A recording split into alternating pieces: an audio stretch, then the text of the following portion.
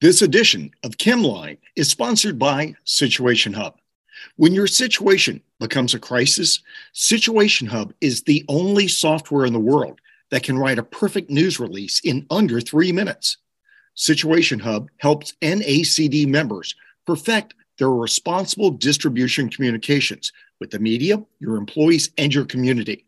Protect your revenue, reputation, and brand with Situation Hub. Learn more and get special NACD pricing at situationhub.com. Welcome to Chemline, inside the chemical distribution industry. I'm your host, Eric Beyer. Each episode, we will take on topics that you need to know as they relate to the chemical distribution industry and how they could affect your business and even your everyday life. Chemicals play an important role in modern civilization. Tune in to dig into the hindrances and helpers ensuring chemicals are distributed safely and efficiently wherever they might be needed. Let's get to today's story.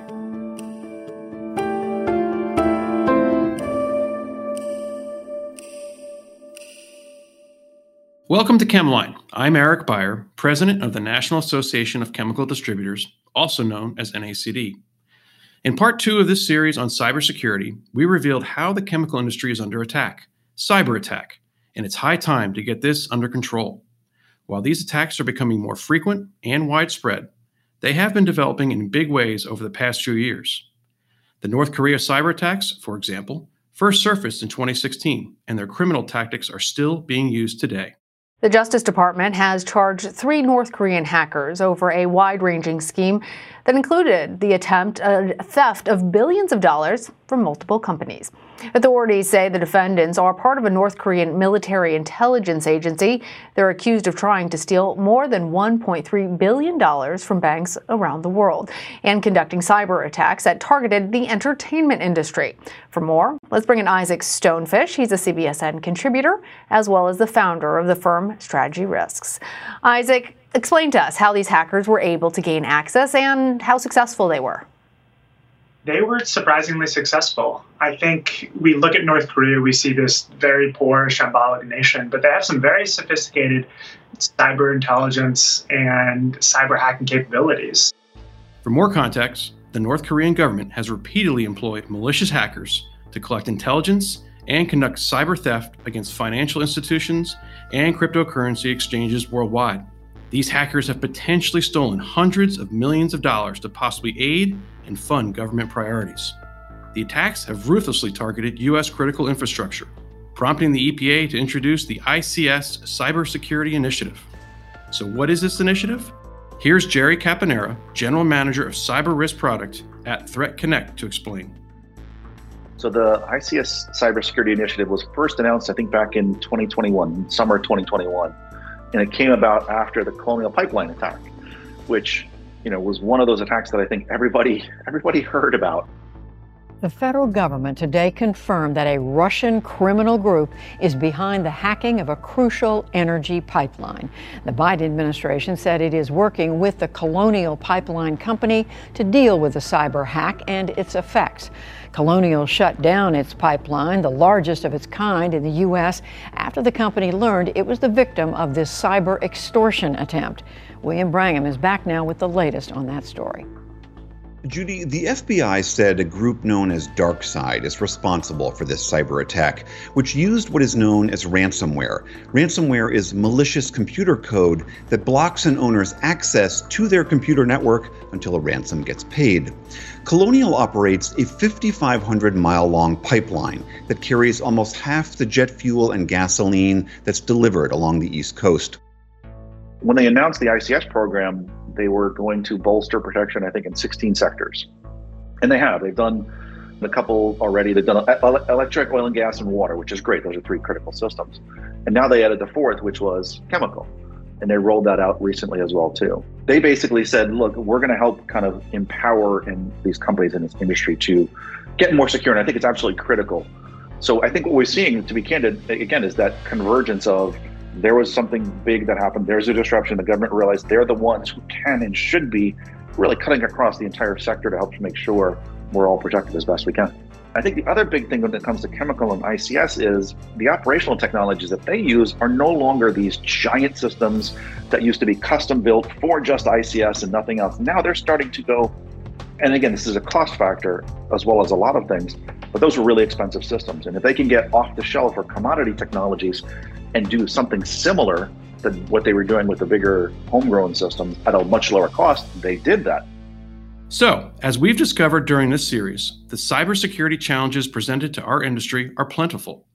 Here's Kelly Murray, Chemical Security Associate Director at CISA, the Cybersecurity and Infrastructure Agency, with more on the challenges ahead. The biggest challenges that we're seeing when it comes to chemical security and cyber incidents, of course, ransomware. This hit the limelight in the Colonial Pipeline incident in 2021, but it definitely continues to be one of the most visible cybersecurity risks playing out across both private industry and government networks right now. We're also seeing continued challenges with securing industrial control systems. These ICS systems, oftentimes we're off the network, we're off the grid, we're being utilized in a very low risk way. And as they are getting more and more automated and requiring more access, that is a security challenge to make sure that we are keeping these security elements as part of these systems. Nation state actors, definitely another risk area for us, knowing those foreign governments are targeting private entities. Phishing and spear phishing, which is becoming increasingly sophisticated and more difficult to detect. I know we do training on our computers all the time, trying to get folks to click on links, and they are getting quite creative there. And then, of course, supply chain challenges, as we are seeing that spike in fraudulent orders and purchases, is definitely another aspect of the cyber concern. Where do we go from here? This is where CFATS, or Chemical Facility Anti-Terrorism Standards, comes into play. It's the first U.S. regulatory program to focus explicitly on the security measures of high-risk chemical facilities. The program was first initiated in 2007 and has since faced much scrutiny over the years. Here's Doug Lee, Senior Director of Legislative Affairs here at NACD, with insight on CFATS and why we believe reauthorization is pertinent. The first long-term reauthorization of the CFATS program was passed in December of 2014, and that provided a 4-year reauthorization that kicked it till January 2019. Leading up to January 2019's expiration date, Republicans and Democrats in the House and Senate were unable to coalesce around any legislation to reauthorize the program. And in my opinion, the reason for this boils down to a fundamental disagreement surrounding the purpose of the CFATS program. While Republicans favored keeping the program strictly focused on security of chemical facilities, Democrats believe the program should also include safety and environmental regulations as well. At the final hour before CFATS was set to sunset in 2019, Congress was able to pass a 15-month reauthorization that extended the program date to April 18th, 2020. This basically just kicked the can down the road and allowed the committees of jurisdiction in the House and Senate to continue negotiating with a hope of a longer-term reauthorization without having the program sunset. Unfortunately, those additional 15 months were not enough time for both sides to agree to any long-term reauthorization, and we found ourselves in a very similar spot heading into April 2020, and this time we had the beginning of the COVID-19 pandemic looming over the expiration date. So with both sides realizing a deal was not going to materialize, with the impact of COVID-19 becoming their priority number one in Congress agreed to another short-term extension that this time pushed the deadline back 3 months to July 23rd, 2020. And this extension was actually included in one of the large COVID relief packages, the CARES Act. And once again, even though lawmakers had hoped those additional 3 months would allow them to reach a longer-term deal, it became clear the pandemic was making any progress for a long-term bipartisan deal. With some changes made to the program, it just was not going to happen. So this led to both sides realizing, given the current environment and the uncertainty about when we'd be back to normal everyday life, lawmakers on both sides of the aisle agreed to pass a clean 3-year reauthorization that pushed the expiration date until July 27th, 2023. If CFATS reauthorization is as practical as Doug just explained, then why has it been an uphill battle? Well, leaders from across the aisle can't seem to find common ground. When you get into the weeds of it and the actual policy of it, it came down to just disagreements between Republicans and Democrats about the inclusion of certain safety and environmental justice regulations and requirements for the program. Some of those would be the confidentiality of site security plans, which Democrats want them to be made publicly available. Our position is that that goes against the purpose of the program. When you're giving your site security plan over to the public, they can look at it and potentially find vulnerabilities and exploit those. Some other ones are whistleblower protections. Democrats wanted to expand whistleblower protections last time around. Our position there is that the Department of Labor can already do this in its current position and has the authority to do so. So there's really no need to expand on anything legislatively. And then, like I said, environmental justice, climate change, and environmental resiliency and hazard reduction, just trying to make this program have more elements of environmental safety opposed to security, which is obviously the focus of the CFATS program. And finally, last but not least, inherently safer technologies, which in many cases, such approaches are not really feasible from either technical or a cost perspective for our membership in the CFATS regulated community, and can actually introduce some unintended consequences and shift risks. The current regulatory programs already encourage facilities to incorporate these principles in their facilities where it's feasible. We as an industry don't think that that's a necessary direction for the program to go in. So what happens if authorization expires? What vulnerabilities will this open our membership up to? More on that from Doug. Unlike most other regulatory programs, when the CFATS program authorization expires, the program essentially dissolves, and those who work in CISA under CFATS, they will be sent off to other programs within the CISA and DHS umbrella. So most other regulations, they will continue going on even if the authorization has expired. But because of the way that this was initially written back in the early 2000s, post 9/11, it makes it so the program ceases to exist. And in terms of opening our membership up to vulnerabilities, I think that's a fairly obvious one. If we're not able to work with DHS and the great folks over in the CFATS program to help us secure our facilities as you're either building out or you have different products coming in, or maybe you're just becoming tiered within the CFATS facility, not having that back and forth with DHS and those experts in the CFATS program can really leave many vulnerable areas of your facility open to bad actors potentially to exploit.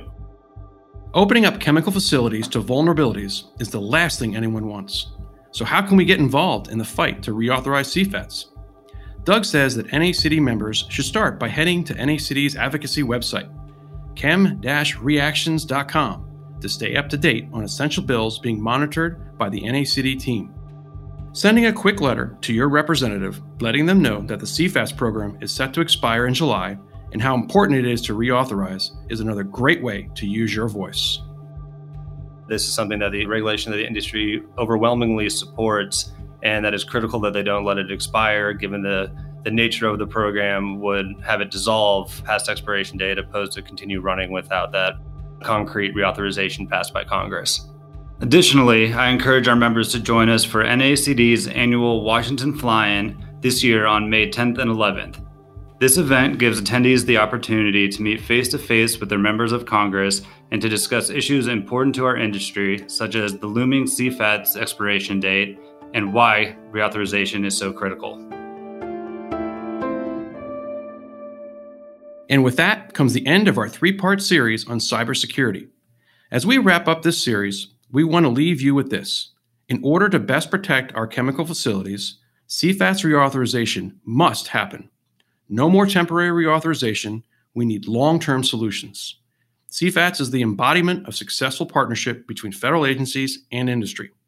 This program has resulted in regular dialogue between political parties to ensure ongoing success for a comprehensive, sound, and effective program. No matter which side of the aisle you find yourself on, we should all be proud of this ongoing effort. CFATS is a true case study of a flourishing collaboration between government and industry to ensure the proper execution of a vital security program for a critical sector of the American economy, period. But now you've heard the facts, so what do you think? If you have questions regarding the material covered during this three-part series, please reach out to our team at communications@nacd.com. Next up on Chemline, we will dive into the reinstated Superfund tax and what this resurrection has meant for our members and the chemical distribution industry as a whole. Thank you for tuning in to Chemline. If you like what you heard, please like, subscribe, and leave a review wherever you get your podcasts. Find us on social media at the National Association of Chemical Distributors on LinkedIn and at NACD_RD on Twitter. Don't hesitate to reach out to us with story ideas, questions, or concerns. We can be reached at communications@nacd.com. For now, we'll catch you on the next episode of Chemline.